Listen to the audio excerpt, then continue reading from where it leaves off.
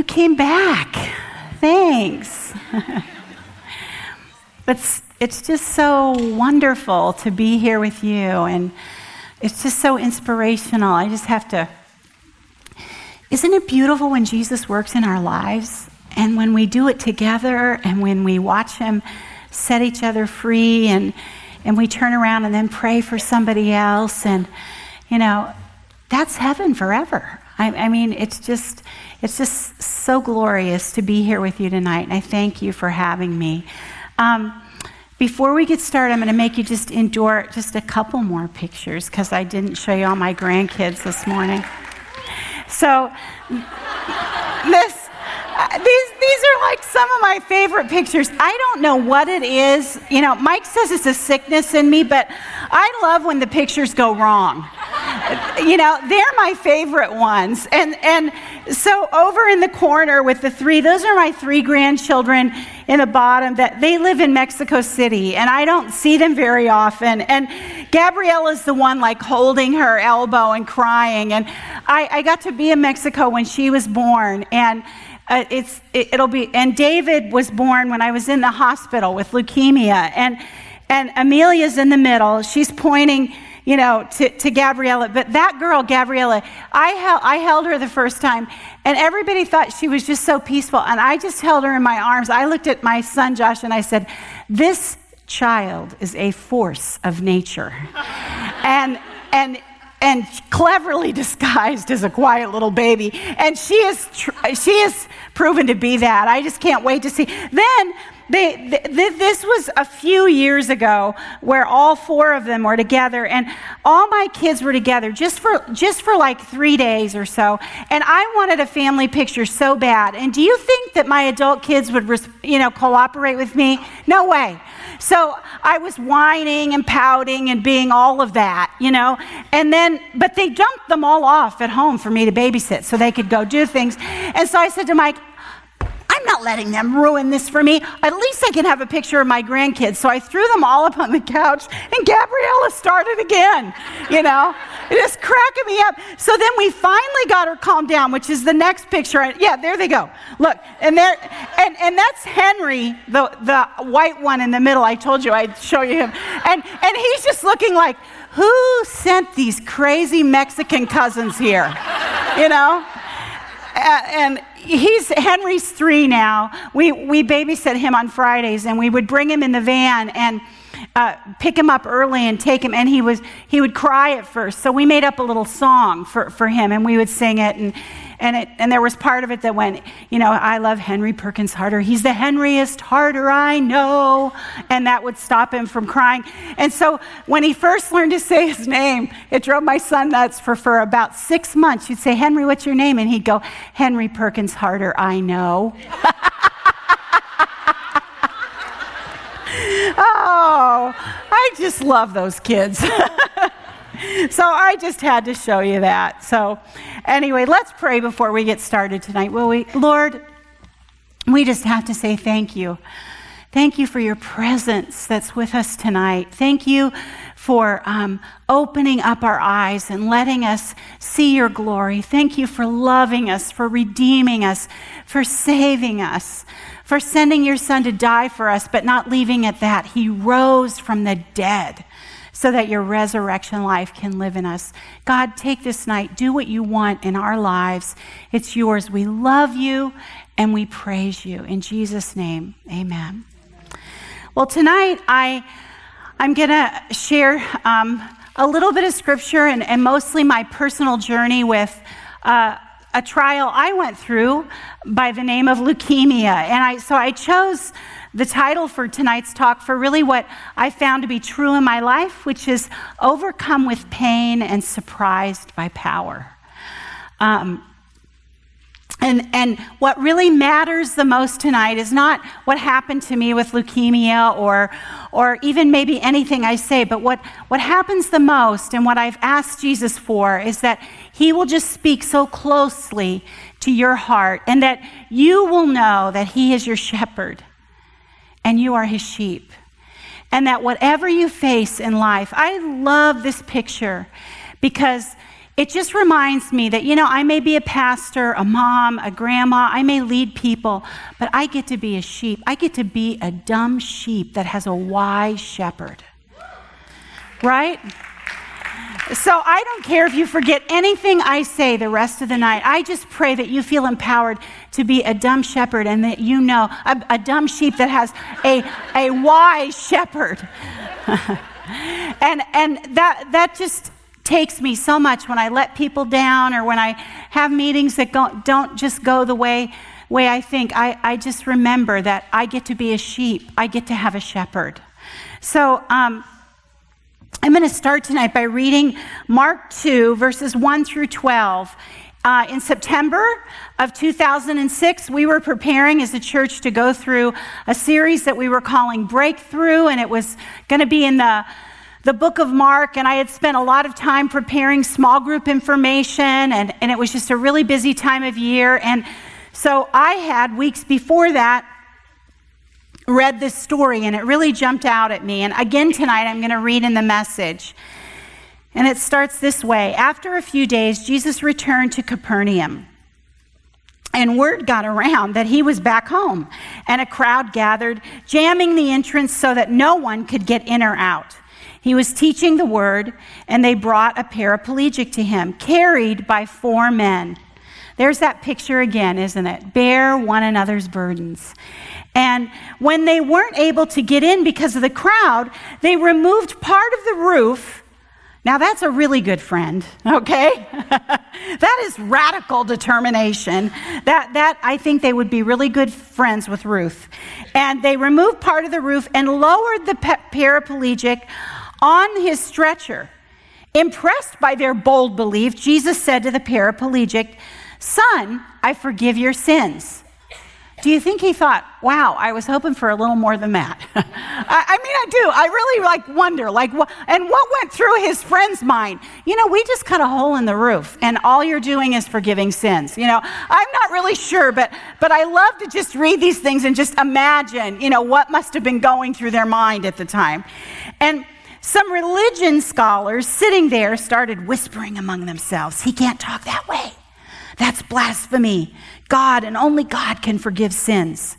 That's like, when you stand up and I'm not going to be ashamed anymore, and all the demons in hell say, "She can't talk that way." Yes, you can.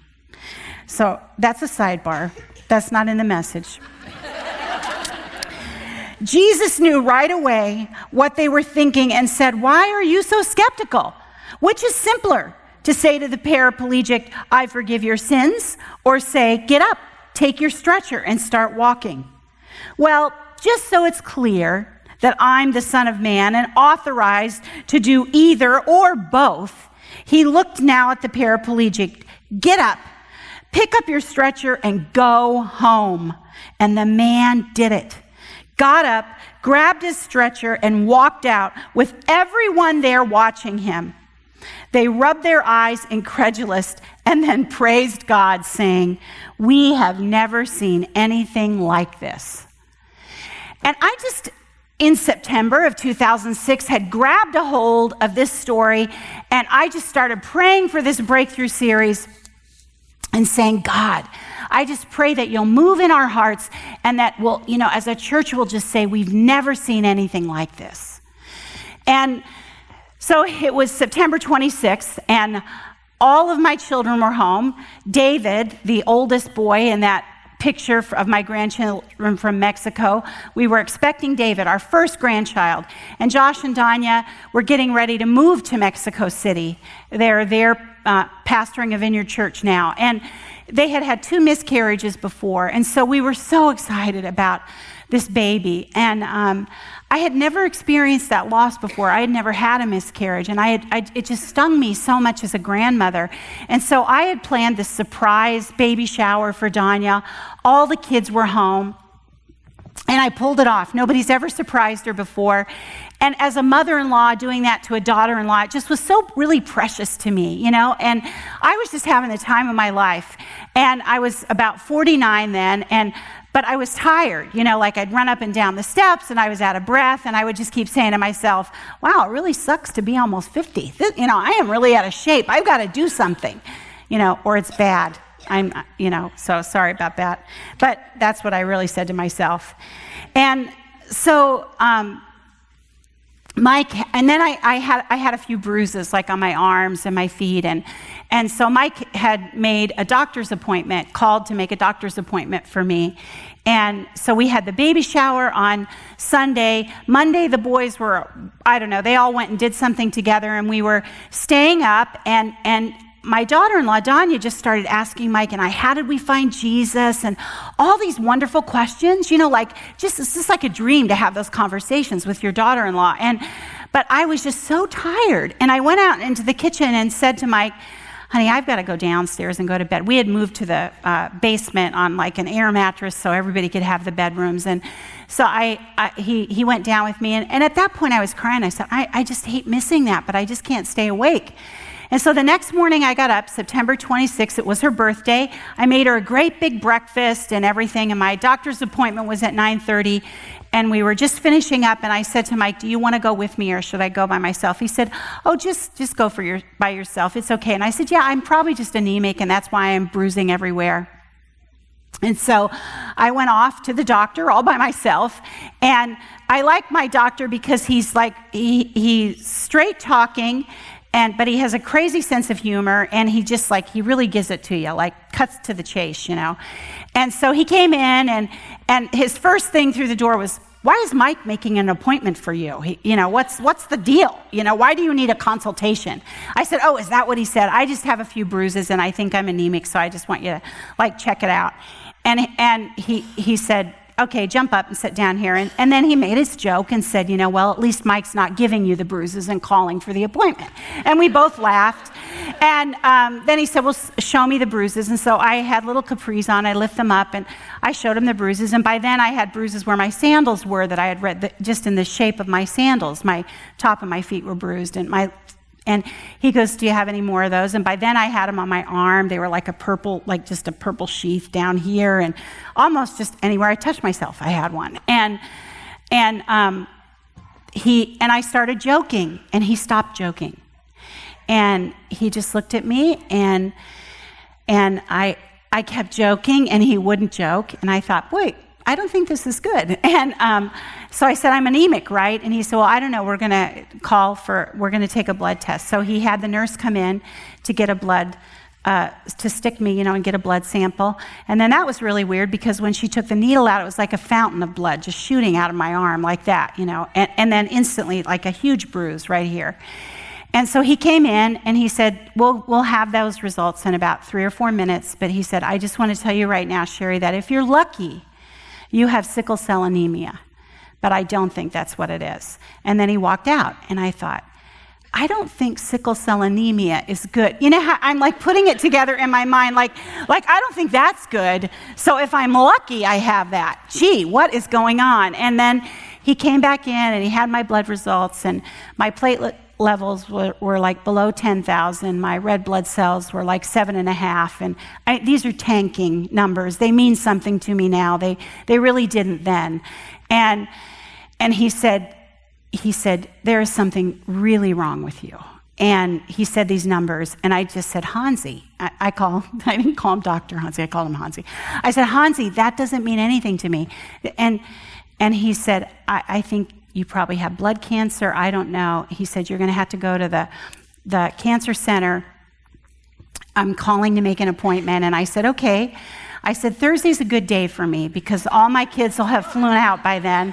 You just don't get it. At least I didn't get it, And so he came over to me and knew me really well, and he grabbed me by the shoulders and looked me in the eyes and said, you are going to go today to the cancer center as soon as you can possibly go. And you have 24 to 48 hours to live. And you are not going to go home after you go there. You're not waiting till Thursday. And I just kept waiting for him to laugh or something, And can you tell by now, laughter is my love language, just to let you know. And so he sent me away, and by then I'm so in a state of shock. And then I'm thinking, wow, if I could die any minute, you're letting me drive my car home. What's going on, And I didn't have a cell phone then. And so I get in the car and I'm driving home, and I literally really experienced that thing where there's no tears, there's nothing. I'm just in complete really shock. And I walked in, and the biggest miracle I think of my whole story tonight is this: my kids did the dishes while I was gone. I couldn't believe it. I thought, how do they know? I could die in 24 hours, So I just walked past them and went right back to the office where Mike was working, and then the tears came when I saw Mike. And I just showed him a card, and I said, I'm supposed to go here. I'm supposed to be there by 11. While I was doing that, they were calling Mike on his cell phone saying, you need to get here right now, not at 11. And it was only 10 o'clock then, And so we just basically told the kids, something's wrong, we don't know. And we went to the cancer center. And I was sitting there looking at all these cancer patients in the waiting room, which was a total education for me again. And I was just thinking, I do not want to be you. It's just all I kept thinking, which is a bad thought. But I'm just telling you the truth. That's what I thought. And so the nurses were taking my blood, and so I'm fishing for good news, and they drew blood from here, and then they drew blood from here. And I said, well, why are you drawing blood from both places? And I was already bruised from the morning before. And they said, well, we just need to check from both veins because sometimes people can have a blood infection and it's really hard to catch. And I said, oh, do people come in here sometimes and think that they have cancer, but then it's really a blood infection? And now I know that the look on their face was like, this girl is really in denial, And they humored me, though, and they just said, well, you never know, but I guess that could be possible. And I went, and Mike and I simultaneously said, we vote for a blood infection. And so then they took me back. And then the nurses said, well, have you ever heard of leukemia? And I said, yes, kids get that, and then they go to St. Jude's and they get better. And they said, well, adults can get that too. So then I go back and I see the nurse who's checking me out and asking all these questions, who says, have you ever heard of leukemia? And I think, wow, they are really setting me up here, I think, And the story goes on that my oncologist came in and did a bone marrow biopsy right there. I asked her, can't you put me to sleep? And she said, no, we're not going to do that. And then sent me down for a platelet transfusion, because at that point she gave me the talk again. Your brain could just start to bleed right now. And by then my head was just spinning. And I said to Mike, what if we have the wrong doctor? What if we're in the wrong place? I feel like everybody's taking all my choices away from me. And I'm such a researcher. So I hadn't been able to do my due diligence to make sure I was in the right place. And Mike just said, Sherry, if we're in the wrong place, God will put us in the right place. It's okay, And so we went down, and while we were waiting for the platelets to come, my oncologist came down and said, yes, you do have leukemia, and we're trying to find a room. There's no room on the cancer floor, but we're trying to find a room for you, and we'll admit you right away. She said, I think we should have one in 15 minutes. And I said, oh, wait a minute. I'm going home to tell my kids. And she said, you are not going home. And I said, all my kids are in one place, and I am going home at least for a half an hour to tell my kids face to face what is going to happen. I only live 10 minutes from here. And I think that's probably another miracle. She actually let us do it and said to Mike, look, 3 times when you stop at a stop sign, if you get in an accident, it could be the end. She said, I really shouldn't let you take her home, but I will. You have to be back in an hour. So we went home, and all the kids had called, and everybody had been there by then. And we gathered them together in a circle, and we told them what was going on. And we just joined hands, and we prayed, and we sang, and worshiped God together. It was one of the sweetest, most tender moments of my entire life. My one son, who we had almost lost to drugs and was really still bitter at all of us at that point, but all my kids had gone together to buy him a plane ticket to bring him home for this baby shower. And he just kept sobbing and sobbing and sobbing. And then I went in the office and I just started to give my life away. It was the weirdest feeling. Like, here's this message series that we've planned. Here's all the small group stuff. Here's the curriculum for the kids' Sunday school. Like, I just gave my whole life away because my cancer doctor had said, you're going to be in the hospital for 4, maybe 8 weeks, this first series of chemo. We're going to make you an AIDS patient on your deathbed 4 times because they had caught my leukemia so far down the road that I needed even more treatment than normal. And she said, and we're just going to, hope that you come back. And when Mike and I were walking out of the cancer center to go tell the kids, we just were holding hands and in complete quiet and not really knowing, what to say to each other. And it was like Mike read my mind because I was thinking in my mind, this is a win-win for me. If I die, I beat my whole family to heaven, and I'm the first one with Jesus. I'm also pretty competitive, and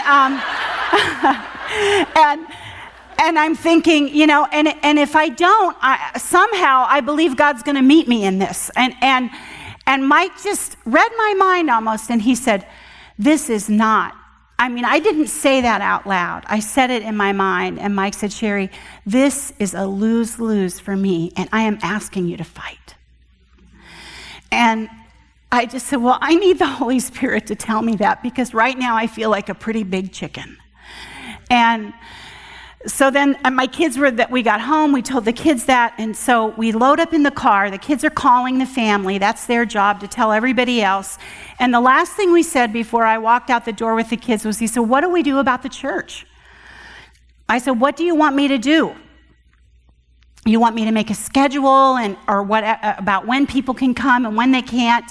And the kids just looked at us and said, Mom, we have never lived that way. Our door has always been open, and we're not going to change now. No schedules. We'll protect you. We'll tell people to leave if we have to, but it's going to be open door.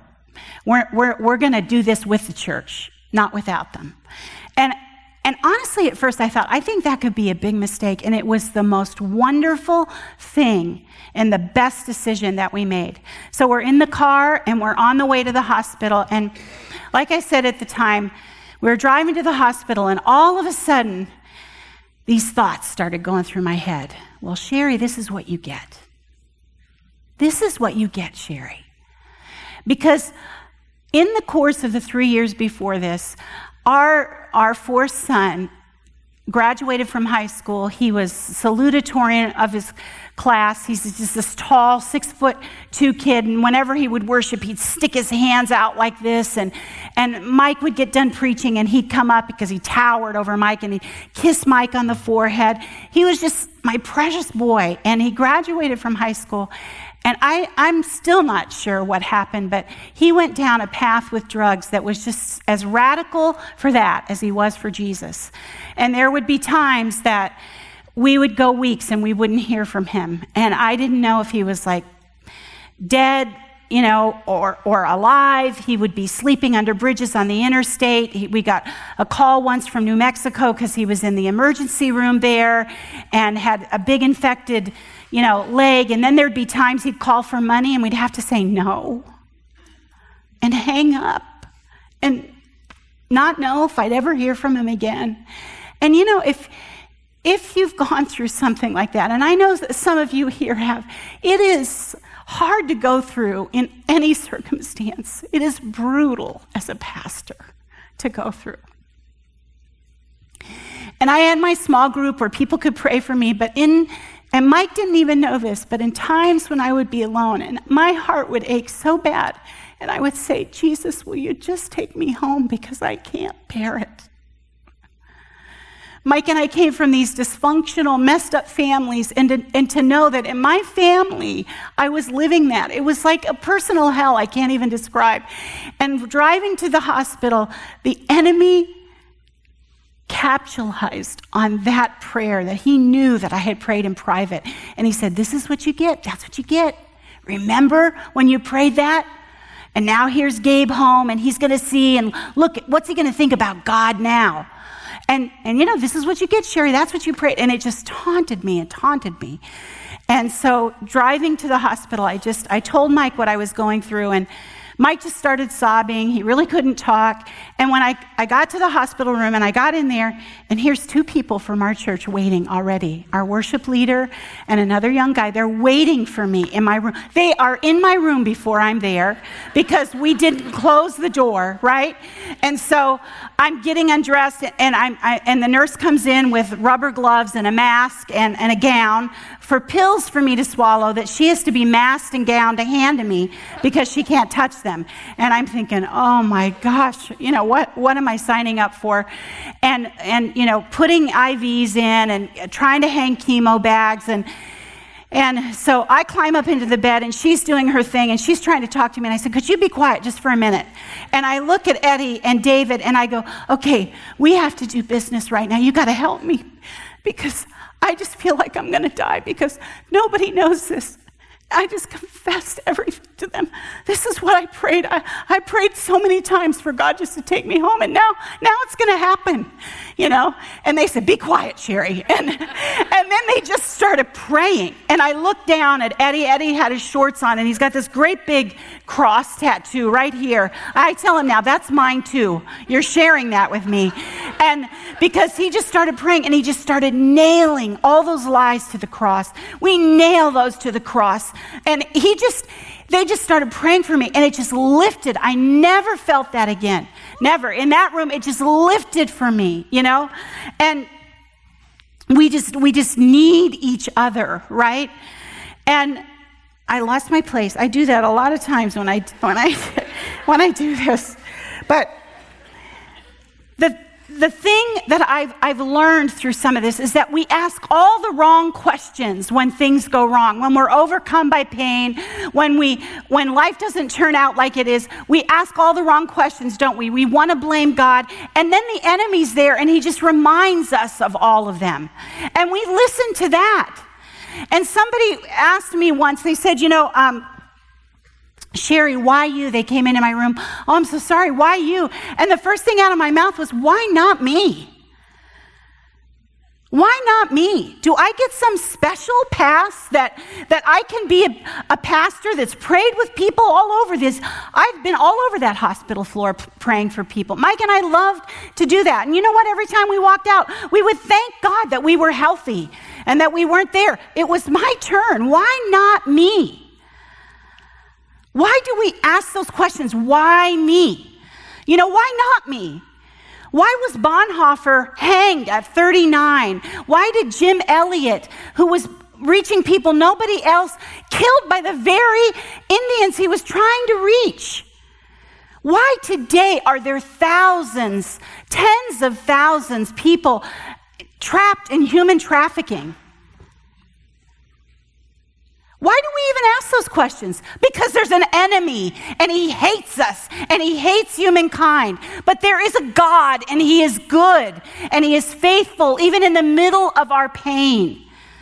And one of the things we told our kids in that circle was we said, look, we promise you that we're going to tell you the truth about everything. You never have to worry. And the other thing, I looked them in the eye, and I said, and you're going to be honest with me, because fear doesn't cast out faith. Faith rises up in the face of fear, even when you say it out loud, even when you pray, God, take me home because I can't stand it. But when you say your fears out loud, faith rises up and it casts out fear. And we need to ask the right questions, and we need to be honest with God because he's good and he's loving and he's kind. And the darkness cannot stand light. One verse that helped me so much through this was Job 12:32. And it says, he shines like a spotlight into caves of darkness, and he hauls deepest darkness into the noonday sun. Do you understand what that says? It means he goes and finds the darkness and he hauls it out into the noonday sun. And we think we've got to keep all our fears inside ourselves because we can't say it out loud. When I said my fears out loud and those brothers that loved me hauled that sucker out into the light, it didn't even have a chance. Right? And that's why we should ask the right questions, because God is good. Psalm 139 says, "Then I said to myself, oh, he even sees me in the dark. At night, I'm immersed in the light." It's a fact.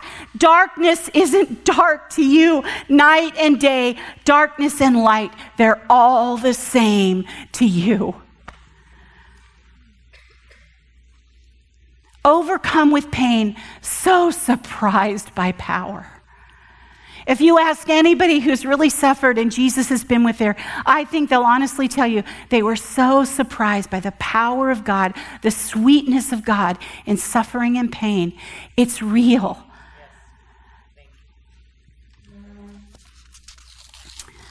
Jesus really spoke to me when I was checked into the hospital, and somebody slept with me every night those first 6 to 8 weeks. Sometimes it really just bugged me, but they would not leave me.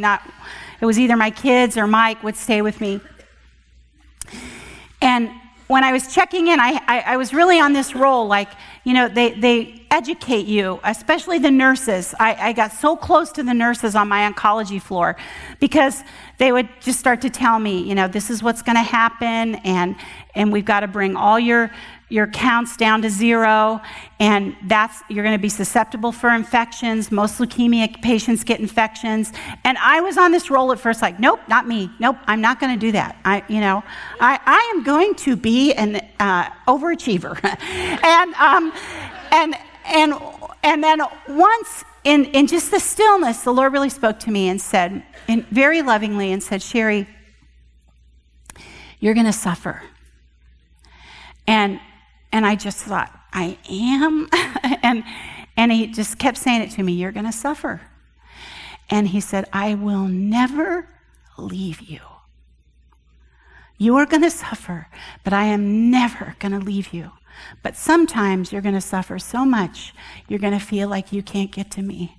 And he brought me back to Mark and said, "And that's when my people are going to drag you on the mat, and they are going to bring me to you, and I'm going to heal you."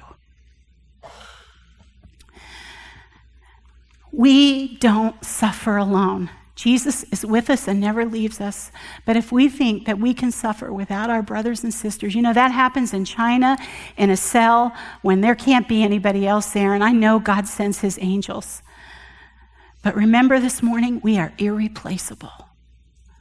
You are irreplaceable in the life of someone who's suffering.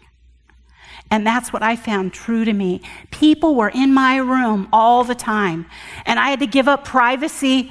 It was just like the doctors would come in and check, and it was just like, I didn't care. I wanted people's presence there. My room on the oncology floor was the place to be. I couldn't figure out if it was the people there praying for me or my 3 single guys that were pretty good looking that the nurses that were single wanted to get to know. But either way, my room was the place to be. And there was laughter, and there was so much joy, even at times, in suffering. And yes, even funny things. Like, I said they had to bring my counts down low, and they keep a sheet there, and every time they check, they put your red, your white, your platelet count on there, and then I had another board because I had 4 different kind of chemo bags, and then I took chemo pills, and the first week, one of the bags was, for 7 days you had a bag, 24 hours a day, and that one really bugged me. It really stunk, and it just was depressing to know that 24 hours a day, this huge bag of chemo. So I made Mike write 7 on the whiteboard, and I would just I'd mark one number off, like I just need a visual. And then Mike would watch the count till I get down to 0, because he'd say, that's the grave and resurrection is going to come, And so one day on Sunday morning, everybody, there were about 10 people in my room sitting in there, and they were talking to me. They're telling me about church, and Mike zips in late, and he goes right to the white, piece of paper on the wall. And I had really dropped that morning. I think I really did have no white cells. I was so low. And Mike goes, "Sherry, you are really going downhill fast. That's great." and everybody in my room goes, like that, like out loud. And I laughed so hard. It was such good medicine for me, but it was just so hilarious, just things like that. And then like another time, it was like, I don't know, it must have been midnight. Mike was in the room with me, and all my hair was falling out, which I thought was no big deal, right? Hey, I'll lose my hair to gain life. But it was a lot harder than I thought it was. For one thing, it's painful. That shocked me. And I said to the doctor, this is not fair. I mean, you're telling me I'm going to go bald and it's going to hurt, because the follicles die, and it just was so tender. And I actually even tried to hide it from my family, and I was so shocked at my reaction to that, but I just couldn't adjust to it. And you get in the shower and you wash and you're weak. You can hardly stand up anyway. And then it doesn't like fall out like on Linus on Charlie Brown all at once. It comes out in clumps, and you're nauseous and everything. And so the one night Mike had come in late, and I finally gave up. I had my little cap off, and Mike comes walking up to me and he goes, "Wow, honey, your ears are really big." Who sees your ears, right? Because they're covered. I'm getting so off track. But anyway, and then I said, "Mike," and the nurse said, "Really? Really, Mike?" And so then she walked, she did something else, I don't know. She came back in, and Mike goes the other side, and he goes, "But really, your ears are really big." And she goes, "I could kick you out of this hospital room." But there are those wonderful times when people put you on the mat and carry you to Jesus, or make you laugh, or all those things.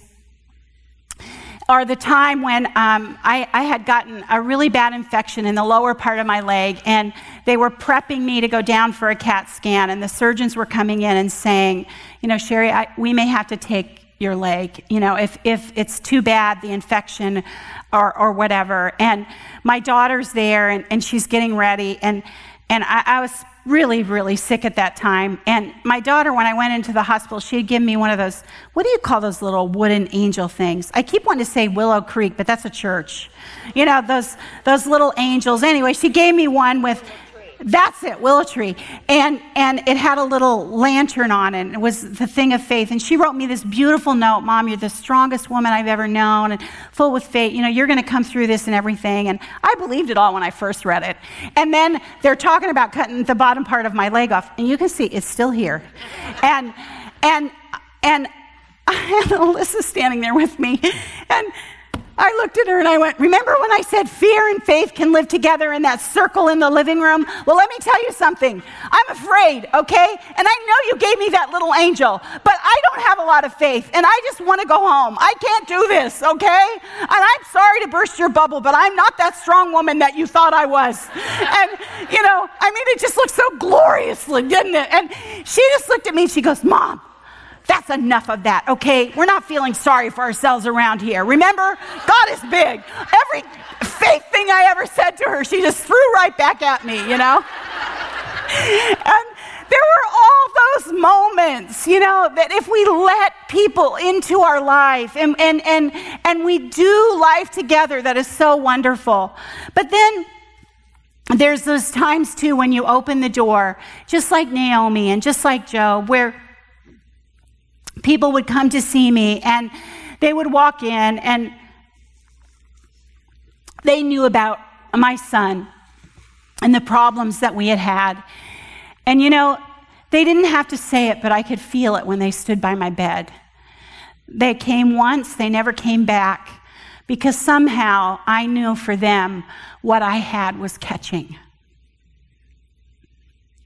Somehow for them, the fear that if God could let that happen to me, what could God let happen to them, was just so big that they just couldn't take it. Come on, we've all had those experiences, right? Where we're brothers and sisters, but we just go ahead and judge each other anyway. And when we do that, we do it just because we're afraid.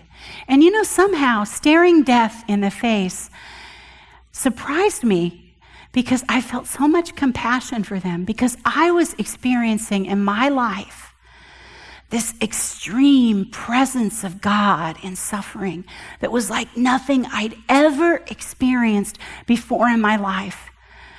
And I had shared and been set free from my fears of the private prayers I prayed before. And I had people putting me on the mat and carrying me to Jesus for my sins to be forgiven. And it was okay when they left my room and never came back. And I could find myself in compassion praying for them, that one day down the road they would see that God is really good. And he doesn't judge us when the enemy comes and tries to sift us like wheat in our life. But he comes near and close to us, and he holds us close. That's the kind of experience I had with people who came into my room. Dan Paxton was our area leader at the time. He came up to see me and visit with me once, and he walked in and he said, "Oh, Sherry, I feel the Holy Spirit in this room." It encouraged me so much because that was my experience. He could smell the smells. A cancer floor has a certain smell. Chemo rooms have a certain smell. And he just started to pray for me there and lay hands on me. And he just started to say, Jesus, the name above leukemia. Jesus, the name above cancer. Jesus, the name above death. And he kept saying it over and over. And every time he said it, it was like electricity going down inside my body. And I felt faith rise in my fear that Jesus is the name above all those things. See, you don't have to say much when you're with people who suffer. They don't care how gifted you are or how talented you are. They just care that you're there. Mike was with me in my room once, and we were sitting there, and it was my third time in the hospital. It might have been my third round of chemo. Every time I said I wasn't going to end up in the hospital, and every single time I did end up in the hospital. And this one time, this little old man on a rascal rider, you know, those electric wheel things, he came in, and he comes zipping in, comes right up to my bed, and he sits there, and he puts a sheet of hymns written on there, and he goes, "What hymn would you like?" And Mike, my protective husband, who hadn't been with me every minute and all the time I was in the hospital, came up and he said, "Oh, excuse me, sir. We have people that come and sing to my wife." You know, and they did. They came in with guitars and stood at my bed many times when I was hanging between life and death, and they sang to me. And he goes, "You know, we have a church. It's okay." And he was going to back out and leave politely, and I looked at Mike and I said, "No, Mike. He comes and he sings to me. We have a relationship." And the man looked at Mike and went, "Yes, we do."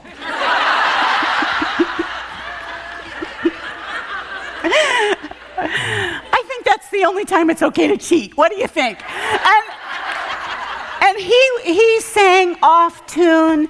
I would pick hymns and he would sing to me, and I would just weep in my bed because he brought the presence of God into my room. Suffering people don't care if you sing off tune. They don't care if you're in a rascal rider. They don't care what you look like. They just care that you're there with them. And we make excuses because we think we can't. I mean, this is great up here, you know, but we can't all do this, can we? But we can all come beside somebody who's suffering. And I'm telling you, it makes such a difference. I lost my place again. And the other thing that I really learned is the power of hope. This verse, I found it and I love it. Romans 15:13. It's in the Message again. I pray that God, the source of hope. Do you see that? The source of hope. You don't drum hope up on yourself, on your own. None of us are that good. It's God who is the source of hope. Will fill you completely with joy and peace because you trust in him. Then you will overflow with confident hope through the power of the Holy Spirit. Through the power of the Holy Spirit. That verse just carried me. When I was weak and I had no hope left, I would just say, Holy Spirit, come. You're the one who brings the hope. We don't even have to do that by ourselves, church. And then I found this this quote by Julian of Norwich. She was a nun in England during the Black Plague, and she said, just as our flesh is covered by clothing, so are we, soul and body, covered and enclosed by the goodness of God. Yet the clothing and the flesh will pass away, but the goodness of God will always remain and will remain closer to us than our own flesh. God is good. God is good. God is good. God is good. God doesn't bring us pain and suffering, but he uses it to draw us closer to him. We have an enemy, and it is not God. God is good. And I was so reminded of this once. Romans 13:14 says, clothe yourself with the presence of Christ.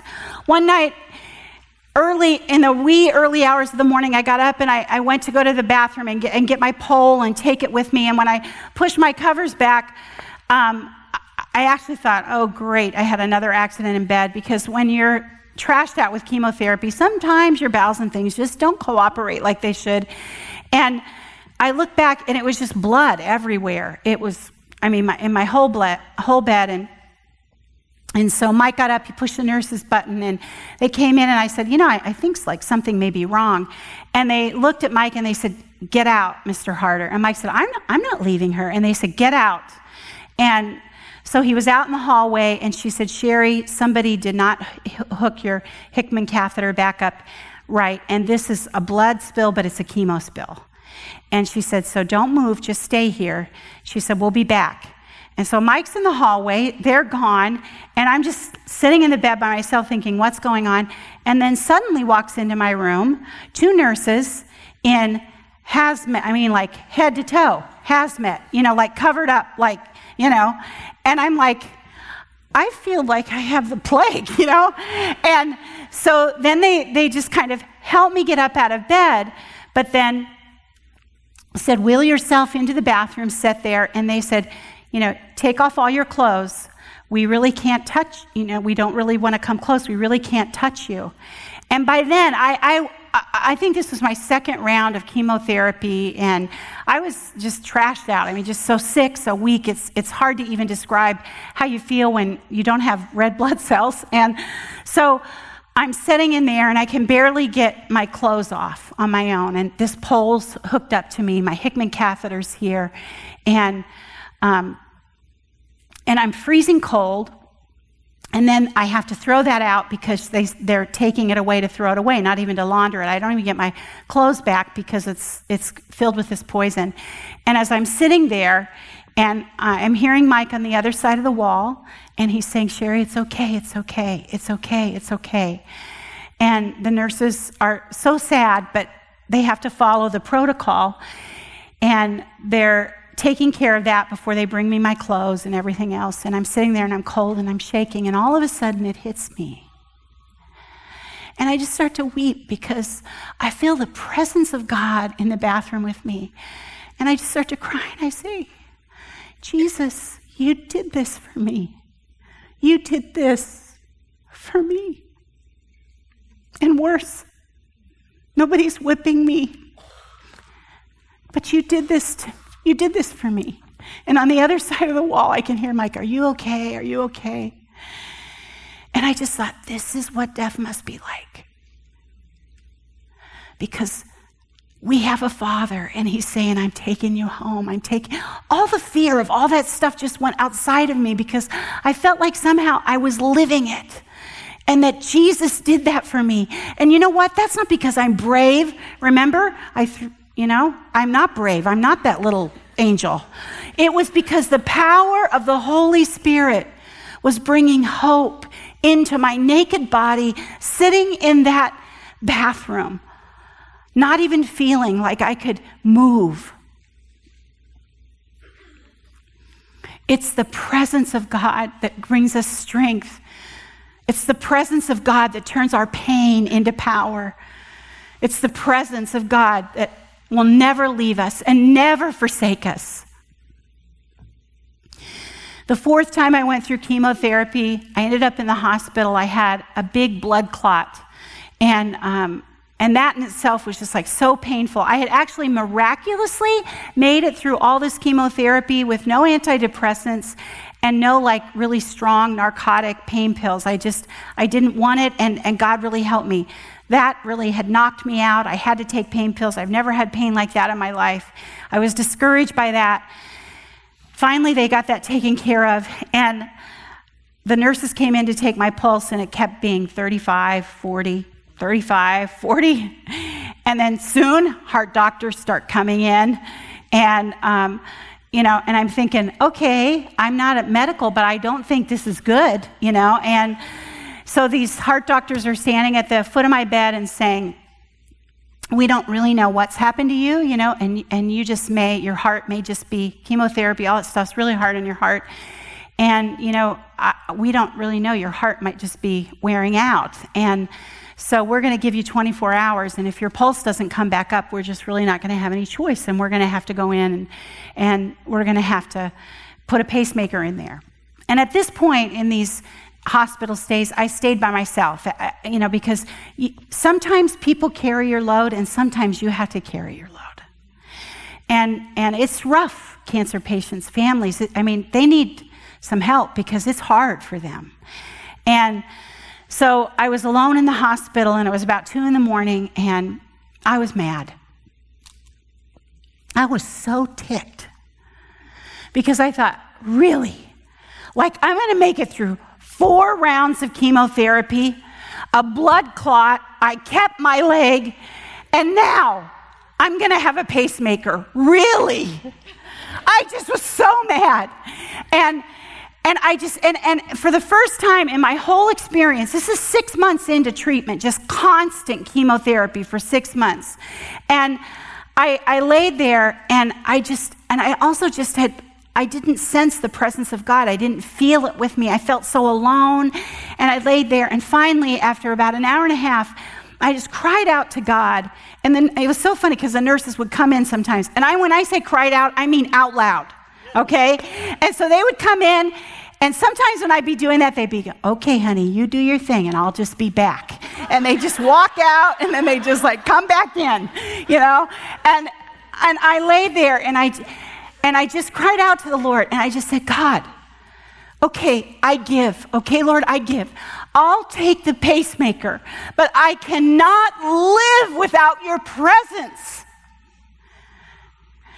And like a flood, I'm telling you, I know that it wasn't Roma Downey, but I'm sure that I heard the presence of God just fly into my room. I know you think I'm crazy, but I really, really heard it. And I really, really felt it. And it felt like a blanket just wrapped around me. And I was just like, okay, do what you want to me, but I can't live without your presence. The next morning, they're prepping the operating room, 35-40. I get up, and I say to this one nurse who helped me break rules, I said, come on, I just got to walk or something. I walked around. She put me back in bed. I could hardly breathe. I was ready to pass out. And she comes back in an hour, and she says, Sherry, you got 30 minutes. I said, just take one more time. 54. If you know anything, that means no pacemaker. 54.